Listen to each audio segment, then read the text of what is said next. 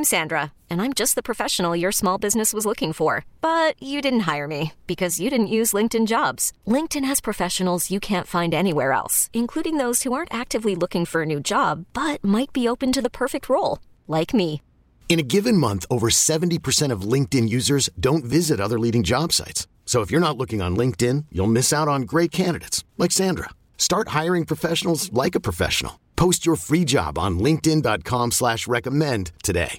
We really need new phones. T-Mobile will cover the cost of 4 amazing new iPhone 15s, and each line is only $25 a month. New iPhone 15s? It's better over here. Only at T-Mobile, get 4 iPhone 15s on us and 4 lines for $25 per line per month with eligible trade-in when you switch. Minimum of 4 lines for $25 per line per month with autopay discount using debit or bank account. $5 more per line without autopay, plus taxes and fees. Phone fee at 24 monthly bill credits for well-qualified customers. Contact us before canceling account to continue bill credits or credit stop and balance on required finance agreement due. $35 per line connection charge applies. See T-Mobile.com. KMOX at your service. BioSTL presents Nothing Impossible. BioSTL, driving the St. Louis innovation economy. Now, Nothing Impossible on KMOX. A lot of innovation and technology on tap on this week's program. Michael Calhoun along with Travis Sheridan. And we've got, first of all, we're going to talk with somebody who's hopefully is familiar to people across the St. Louis area. He's been giving the COVID updates 3 times a week lately. Dr. Alexander Garza is head of the St. Louis Metropolitan Pandemic Task Force. He previously worked as, I believe, the chief medical officer for the Department of Homeland Security. But now, Travis, he's joining the Consumer Technology Association, partnering with companies ranging from Microsoft to CVS to figure out how technology can help with COVID response. I mean, I think what I'm looking forward to talking to Dr. Garza about is this is a major problem. Of course, pandemics are major problems, but we have technology that we've never had available to us before. Can technology and innovation help us address the pandemic? And I'm sure he has some thoughts on that. I'll be interested to hear about the temperature-taking drones. And then after we talk with Dr. Garza, we'll talk about Grants to Business, a program from BioSTL. We'll talk with the lead on that program and also an executive from a company that has benefited Grants to Business. You know, it's tough enough when you're doing medical research, trying to invent new treatments. Going out and fundraising or applying for grants, not something you really have time for. And I would imagine most of the people that are trying to run their business don't have a lot of grant writing experience, and there are dollars left on the table. Or if you think about it another way, that money might go to another state or another city. And so BioSTL and through some of their programs, specifically BioGenerator, are helping local entrepreneurs in the biotech area secure some of that federal funding. And then being more intentional about economic development in the city. They just released in the last few days what's called the Equitable Economic Development Framework. And I'll talk with Otis Williams from the St. Louis Development Corporation about the changes they're making. He says they're actually really changing how they spur development. They're really focusing on disinvested areas of the city. A lot of the focus in the past, Travis, has been on the Central Corridor, basically the Arch to Clayton, that stretch. And, you know, I think it's really interesting about this plan. First of all, I don't know if St. Louis has had a comprehensive economic development plan or strategy in the past. It sure hasn't seemed like it has. Just any kind of a general plan, let alone one that focuses on equitable economic development. Yeah, and I think that's really the critical piece here. I mean, we're coming out of, several years of racial unrest and disinvestment, and to see the region put a plan like this together. I mean, the proof will be in the execution of the plan always, but I'm glad to see this is finally moving forward. Yeah, will it have dust on the shelf a year from now? Always the question. So we've got Dr. Garza up first, and then Grants to Business, and then Equitable Economic Development, all on this edition of Nothing Impossible, presented by BioSTL. Stick around. We'll jump right into it. KMOX at your service. BioSTL presents Nothing Impossible. BioSTL, driving the St. Louis innovation economy. Now, back to Nothing Impossible on KMOX. Michael and Travis with you on our weekly conversation about local innovation. And of course, COVID-19 is looming large over just about every aspect of society right now, including technology and innovation. And joining us on the program is Dr. Alex Garza, who's the head of the St. Louis Metropolitan Pandemic Task Force, but is taking on a new role as well nationally when it comes to technology. Travis? Yeah, Dr. Garza, thanks so much for joining us. Can you, first of all, tell us a little bit about the National Committee on Technology and what its purpose is? Sure.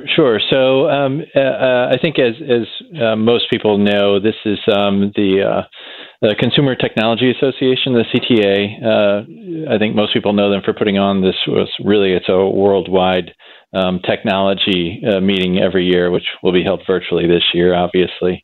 And so as they were looking into how can technology help in the pandemic, they decided to form a work group or a committee and asked if I would help co-chair this along with Dr. David Rue, who's the Chief Medical Officer for Microsoft.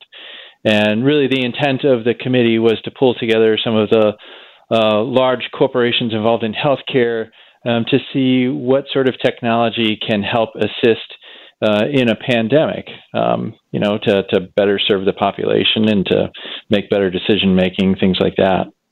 Is this more software or hardware oriented, do you think, when it comes to figuring out how to better address COVID? Well, I think it's a little bit of both. And so that's one of the challenges of this group is trying to narrow the scope on what should we be focusing on. So if you think about the pandemic and everything that occurs within the pandemic, it's a pretty big umbrella. And so part of our initial meetings are to make sure that we're narrowing the scope to the things that we think we can impact.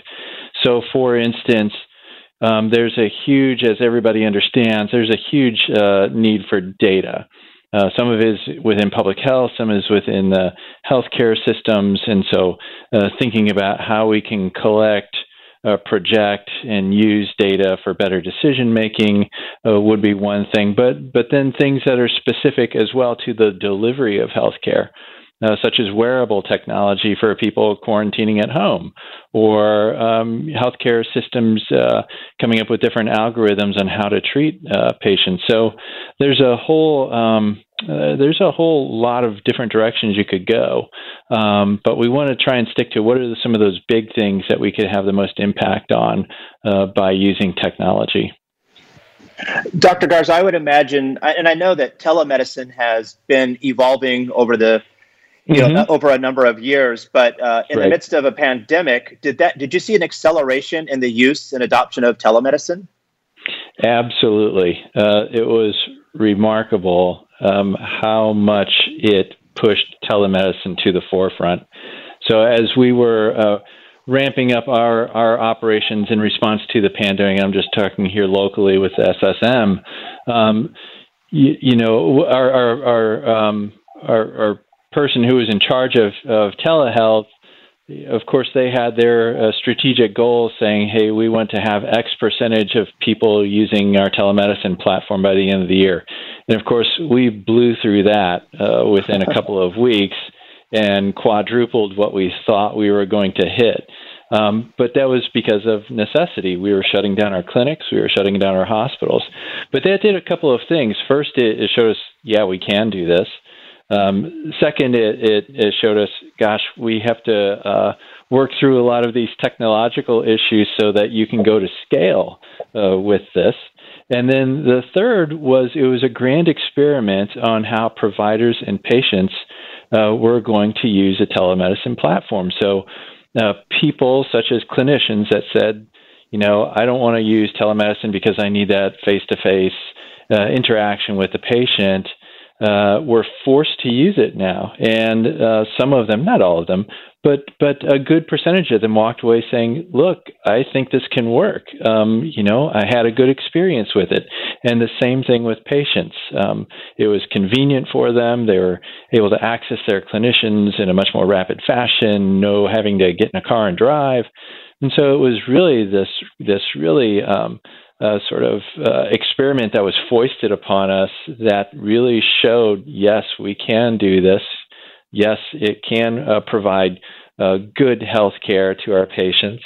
and that people would be accepting of it. Now, there's some challenges, with some generational issues. So people that weren't used to using technology before had to, be taught how to do telephone or video conferencing, things like that. But once you get past that barrier, people were really accepting of it. Well, I think my grandmother has been a better Zoom user than I have. So it's, necessity is the mother of invention and innovation. Exactly. And we've seen this in our school systems where schools are suddenly thrust into a virtual learning environment. And now we're seeing this in the healthcare sector as well. Right. Yeah. Absolutely. Yeah. No, you're absolutely right. It certainly did push us to adopt faster and farther than we would have otherwise. Yeah, some of these technology, telehealth is not necessarily new. There had been some services, I think, like Roman really directed at a specific market or a specific reason why people may not go to an in-person doctor. But necessity, do you think that this is pushing us to adopt a telehealth, or whether it's other kinds of technologies that maybe existed and maybe had been available but didn't have a need? People didn't feel compelled to use them. Do you think that change in behavior will stick around after the pandemic? I think it will. So there's we talk about this in healthcare a lot during the pandemic. What things have we learned in the pandemic that we need to hold on to once the pandemic subsides? How is this helping us develop our strategic approach going forward? I don't think that there's going to be there'll be a somewhat of a step back from telehealth, because people still want to go see their physician, and sometimes you need to go see your physician. But if you segment that population, so things that don't require a face-to-face physician visit or nurse practitioner or PA or whomever the healthcare provider is, will most likely be preferentially shunted towards more telehealth. And really, it's only those conditions that absolutely require a face-to-face will be reserved for that very labor-intensive and time-intensive patient to care provider relationship. And that's amongst a number of things that we've seen in the pandemic that are really going to, I think, push us forward faster in technology and healthcare. Well, Dr. Garza, you mentioned the big data aspect of a pandemic and collecting that data and the sources of those data. What are some ways that maybe this committee will investigate using data for predictive purposes to identify future hotspots or zones that may appear safe now, but the data are suggesting it could be detrimental or hazardous down the road? Yeah, that's a great question. And we've seen that here locally as well. So part of the challenge that you have is who owns the data, and then how can you aggregate data quickly enough in order to identify trends and patterns, right? And so if we have patients, and so that was one of the beauties, I think, of us forming this task force, is we all agreed to share all of our data. And so we send data to one single point so that we can get a sort of whole of view of what is going on in the community, instead of it just being SSM patients and BJC patients and Mercy patients and St. Luke's patients. And that's really what you need to get that complete 360 view of what is going on in the community. So how does that benefit you then? So then you can start heat mapping and saying, where are all of our admitted patients coming from? Well, we can narrow it down then to actually a street address and say, this is where they're coming from. What is at that street address? Hey, nursing home XYZ is at this street address, and we've noticed that, I'm just making this up, 10 patients have come out of that nursing home in the last week. Now, they were distributed to 4 different hospitals, so you wouldn't have seen that if you were just one hospital. But aggregating that data and then projecting it onto a map, you can say, hey, there's something going on here. We need to send whomever, the public health department, somebody over there to figure out what's going on and to get control of this outbreak. Otherwise, it wouldn't have been aggregated in such a way.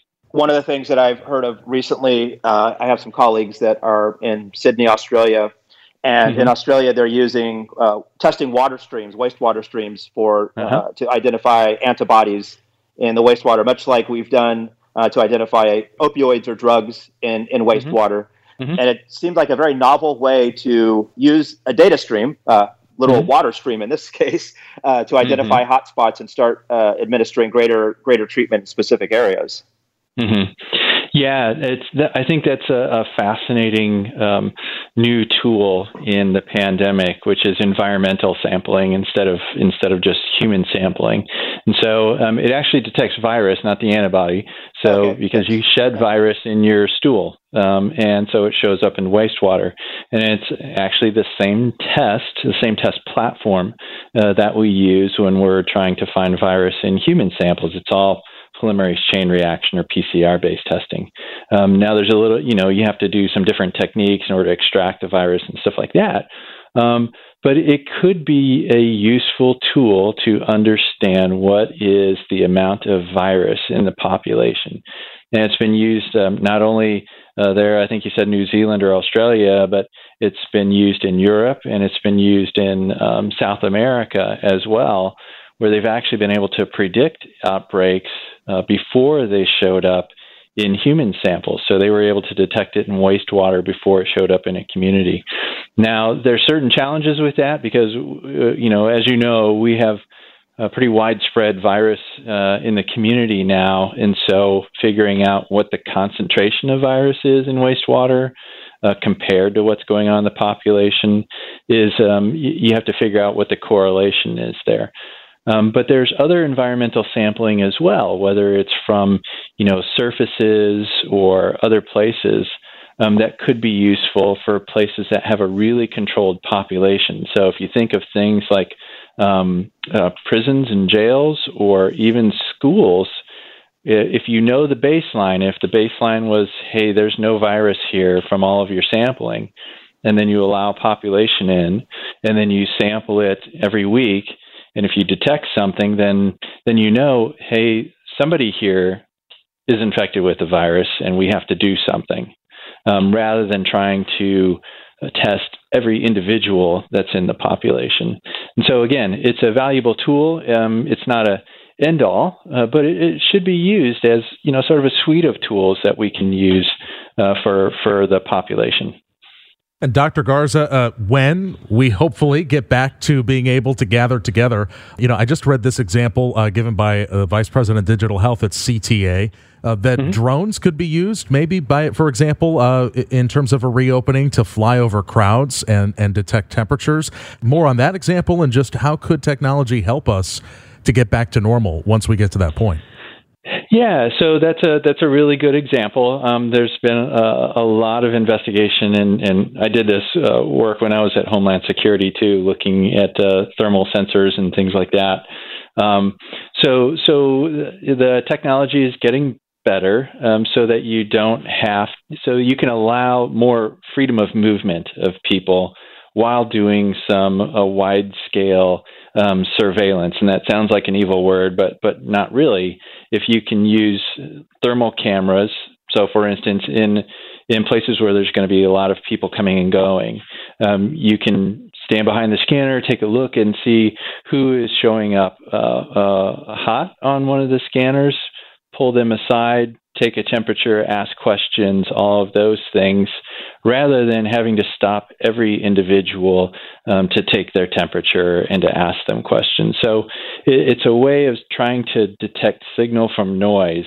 Now, thermal scanners, of course, are not they're not foolproof. There's still a little bit of error in them, but anything that you can do to allow the economy to open up, to allow more freedom of movement, all of those things, so minimize the disruption while still being able to detect where the possible cases are, is a good thing. Well, Dr. Garza, thank you so much for your time talking about this with us. Absolutely. Anytime. Pleasure to be here. Dr. Alex Garza, head of the St. Louis Metropolitan Pandemic Task Force. Coming up on Nothing Impossible, presented by BioSTL, we're going to talk about grants to business. Stick around. KMOX at your service. BioSTL presents Nothing Impossible. BioSTL, driving the St. Louis innovation economy. Now, back to Nothing Impossible on KMOX. And Michael and Travis back with you. Let's get the scoop on Grants to Business, a program that's driven $70 million in federal grants to local startups. Joining us on the program is Harry Rader. He's the Director of Entrepreneurship Development at BioSTL. And also, we've got Tom Brutnell, who's the VP of R&D at Gateway Biotechnology. Thank you both so much for being with us. Hey, Michael. Thank My you. pleasure. This is Harry. And Tom Brutnell. So I guess, you mentioned $70 million. It's actually $76 million. And this is a program that we deploy a series of very intensive resources to help local startup companies in the biotech space win grants from the federal government. And, we started this program about 5.5 years ago. At that time, Missouri was unfortunately ranked 29th among the 50 states in terms of winning these grants from the National Institutes of Health. We now rank 19th, and we're well on our way to our proper rank, which would be among the top 15. As you probably know, Missouri ranks 18th in terms of population. We thought it would be a good goal for us to try to get to 15th rank. We've been moving ahead 2 ranks per year among the 50 states. That's actually never happened before. So we're very proud of the program, and we have this systematic approach to winning these grants. And Tom Brutnell is here to represent one of the companies that we've helped. Yeah, so what are these grants used for? You mentioned it's for early stage biotech companies, but how do they use these funds, and what's the average, I guess, award or size for an early stage company? Yeah, sure. So most of these grants are through a program called the SBIR program of the federal government. So the federal government requires all federal agencies that spend more than $100 million a year on research to spend a significant percent of that research with small companies. And that's really a wise policy because it's a federal program that actually has a return on investment. So amazingly, $8 are returned to the economy for every $1 the federal government invests in small businesses through this grant program. So anyway, as I mentioned, Missouri was really just not doing very well at winning these grants, which is, to answer your question, they range from $250,000 for the very early stage. So those are the phase 1 grants. And then the phase 2 grants are anywhere from $2 to $3 million. And, that adds up to be some significant money for an early stage company.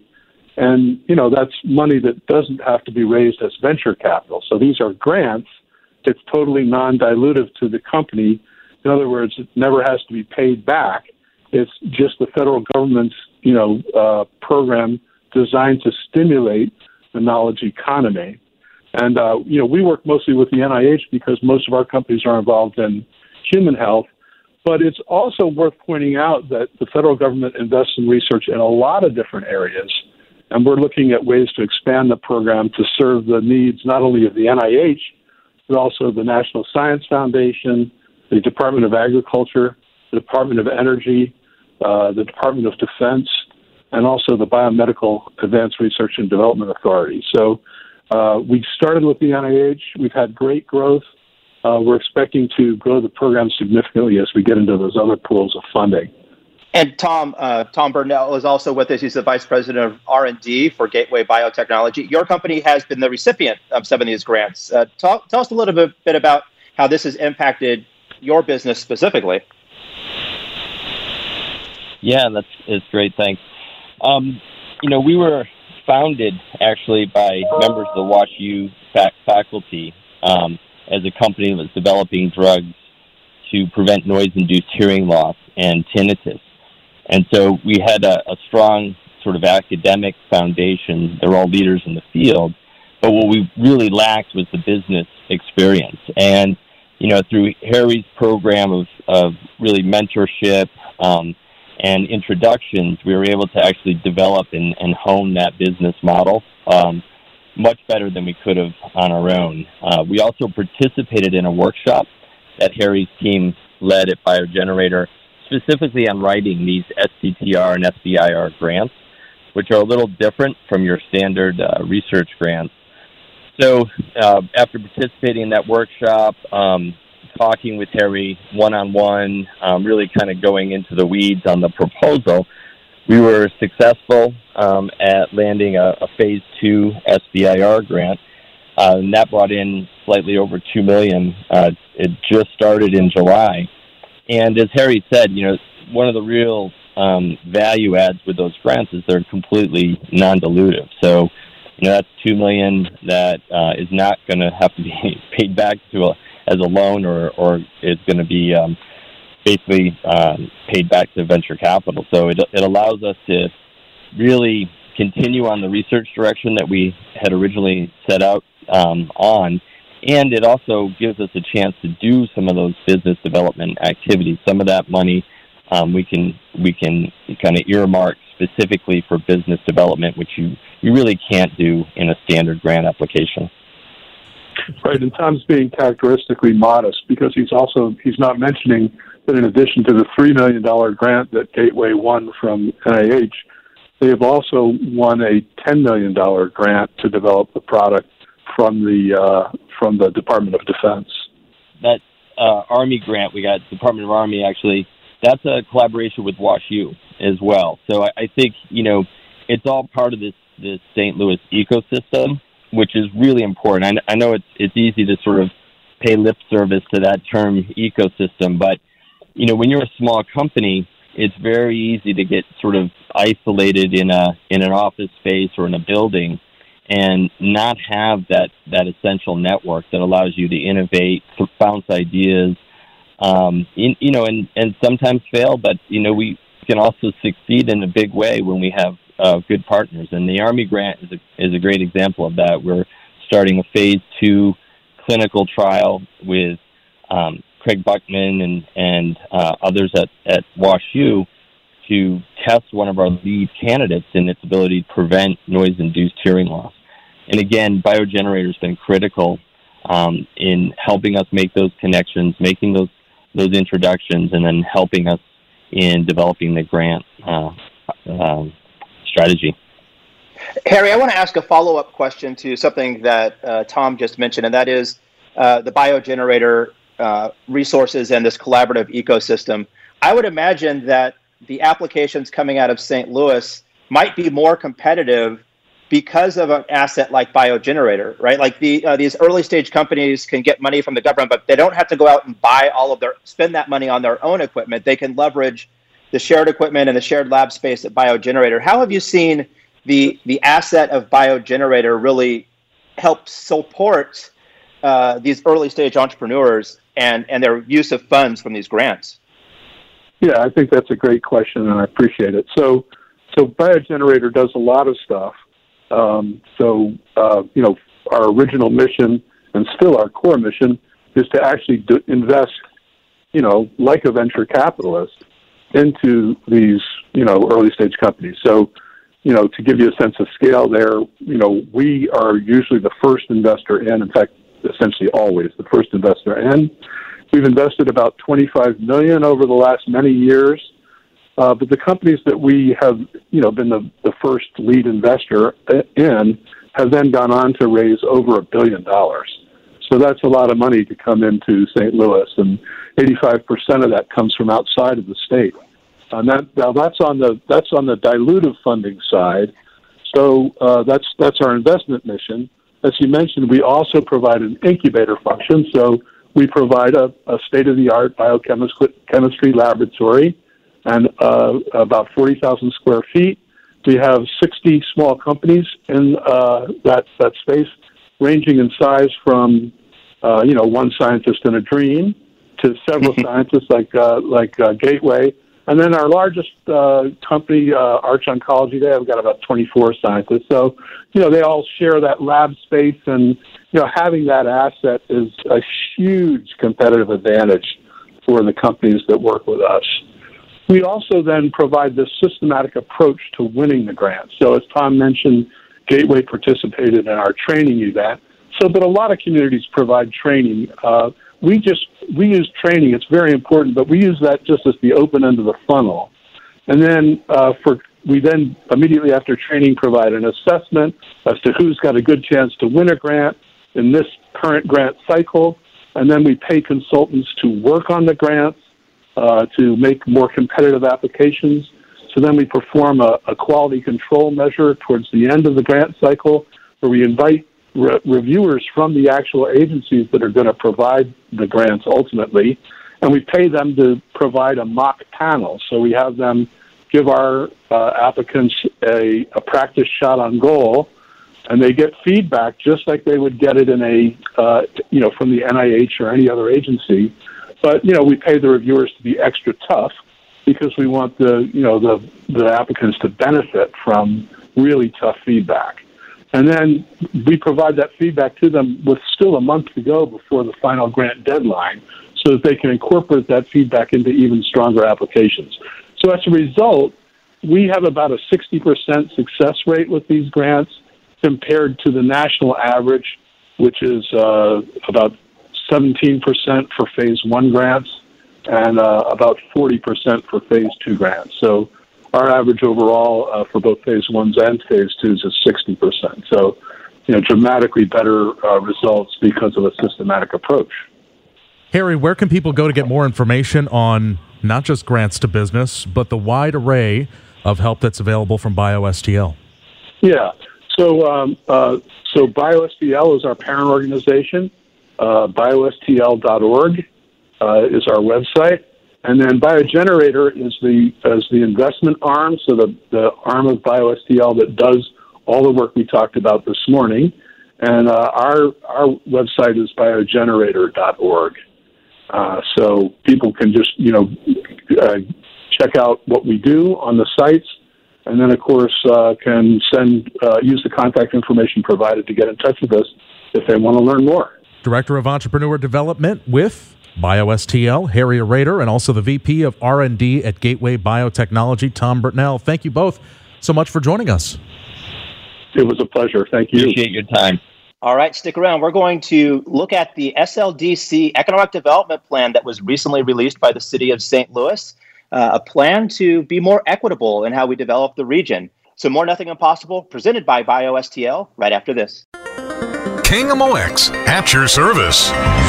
BioSTL presents Nothing Impossible. BioSTL, driving the St. Louis innovation economy. Now, back to Nothing Impossible on KMOX. Otis Williams from the St. Louis Development Corporation. Tell me about the Equitable Economic Development Framework. What's the scope of this? What does it cover? Well, the Equitable Economic Development Framework connects people, neighborhoods, and jobs, and try to provide an opportunity for growth on an equitable basis across the city. And what we're trying to do now is to get additional input from the public. So today we are posting the final version of the final, next to last version, depending upon the input from the public, of our framework. And it will go up on our website, and we hope for a 30-day period, and we hope the public will take a look and provide us with feedback. Now, is this a comprehensive plan for how the city should approach economic development? It is, and for economic development, it is a comprehensive look at how we should look at moving forward. It sets forth a vision to create collaborative opportunities for development and investment, and for both people and for our neighborhoods. And so the big knock on us in the past has always been that everything was focused in the Central Corridor. And so what we want to do is to provide circumstances or situations where people will want to invest and take the risk, if you will, to invest all over the city. What are some of the neighborhoods, districts, intersections, the places that are going to be focuses for this? Well, in the report, it identifies employment centers and employment districts. Many of them are the traditional ones, but it also speaks to how to expand and take advantage of some of the land that we have a lot of that is underutilized. But we will be focusing also on the corridors, the east, west, north, south corridors, where there had been, in the past, I call it traditional retail that lined it, almost every foot of these corridors. But I think what we will be looking at is how to build around nodes along those corridors and how to then reinvest in those areas that were historically had been retail. But so we will be looking at Natural Bridge, Page, Gravois, Cherokee. All of these are corridors that have seen some disinvestment, and we would like to see how we might be able to reinvest in those areas. Now, obviously, this is a very extensive 400 pages, but some of the early feedback that I've seen on social media, some people have said it's more focused to them on places than people, taking a look at the demographics of people in the area.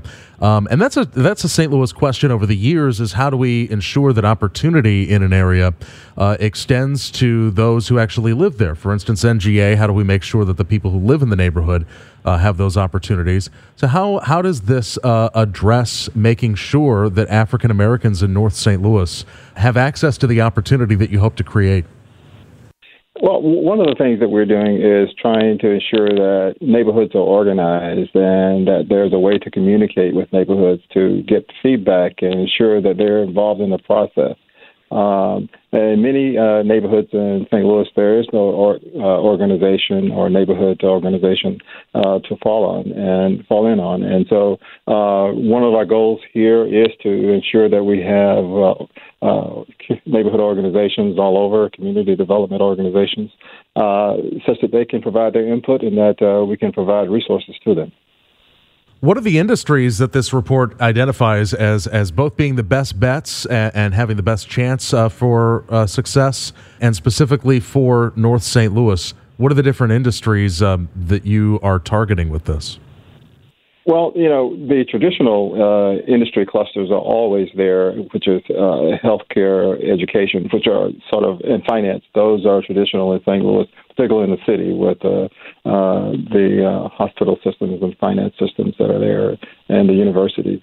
But I call them the non-traditional clusters, which is city building, business-to-business contact, such that we can get people into the supply chain, both to provide those needed services to assist businesses as they grow and to maintain the businesses that we currently have. We have organized around a couple themes. The one is opportunity to thrive, and the other is clusters. The clusters are those clusters I just mentioned. And we are looking to just get feedback on if there are things that people think that we may have missed, or if there are things that has a nuance to it that we need to be able to consider. We're looking for that feedback. Is this a list of goals and aspirations, or is there also a roadmap, an instruction manual, so to speak, on how to accomplish this? Well, we've developed all this feedback, and we came up with 10 primary goals, but wrapped around those 10 goals are 56 strategies, if you will, for implementation. And we have a lead person for each of the strategies currently, but we also have room for support organizations to rally around. And if you think that you might do better leading a particular strategy, we're happy to have that consideration, because this is a team effort. No one organization is going to be able to pull this off, and so we're going to need all of public, private, nonprofits to fall in on this one and try and help us. Over the years, the decades, the joke is that there have been a lot of plans and there's a lot of dust on those plans. So talk about the commitment to really following through on this, especially given, as you mentioned, there has been such a focus on the Central Corridor. And a lot of residents north of Del Mar say that they have not had a lot of attention. The commitment to really following through and bringing this plan to fruition. Well, we're committed so much that we're looking at how we might reorganize the St. Louis Development Corporation to ensure that we have intentional commitment to various geographies and around various clusters, such that we are living it day to day and trying to ensure that we get these things accomplished. In addition, we have a set of metrics that we have established that we will be reporting on a periodic basis. And one of our requirements is to report on a set of metrics to the Board of Aldermen annually. So I think it will maintain our attention because there's a report card. Education is a huge aspect of this. Companies across the country are hurting for skilled workers, and as they look at cities, that's really how they evaluate whether they're going to open a presence, is can we scale up and hire? And St. Louis has, in terms of people who could be trained up and made available for these jobs and also need the jobs, an incredible opportunity for a big workforce. What aspect does education and jobs training play in this? It's huge in the sense that we will be working with our community colleges, with our universities to try and build a workforce. Not everyone is going to have a college degree, but there are technical training efforts that will be ongoing to try and help fill the needs of the employers here in the city and region.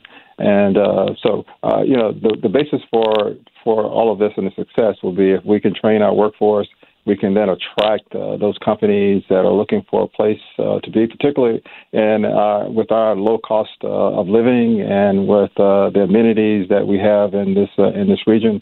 That we think that this will be a great time to focus in on training and ensuring that we have a workforce that will be attractive to companies that are looking for a place to locate.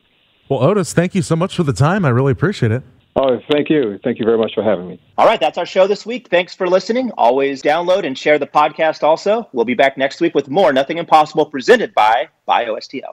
We really need new phones. T-Mobile will cover the cost of 4 amazing new iPhone 15s, and each line is only $25 a month. New iPhone 15s? It's better over here. Only at T-Mobile, get 4 iPhone 15s on us and 4 lines for $25 per line per month with eligible trade-in when you switch. Minimum of 4 lines for $25 per line per month with autopay discount using debit or bank account. $5 more per line without autopay, plus taxes and fees. Phone fee at 24 monthly bill credits for well-qualified customers. Contact us before canceling account to continue bill credits or credit stop and balance on required finance agreement due. $35 per line connection charge applies. See T-Mobile.com.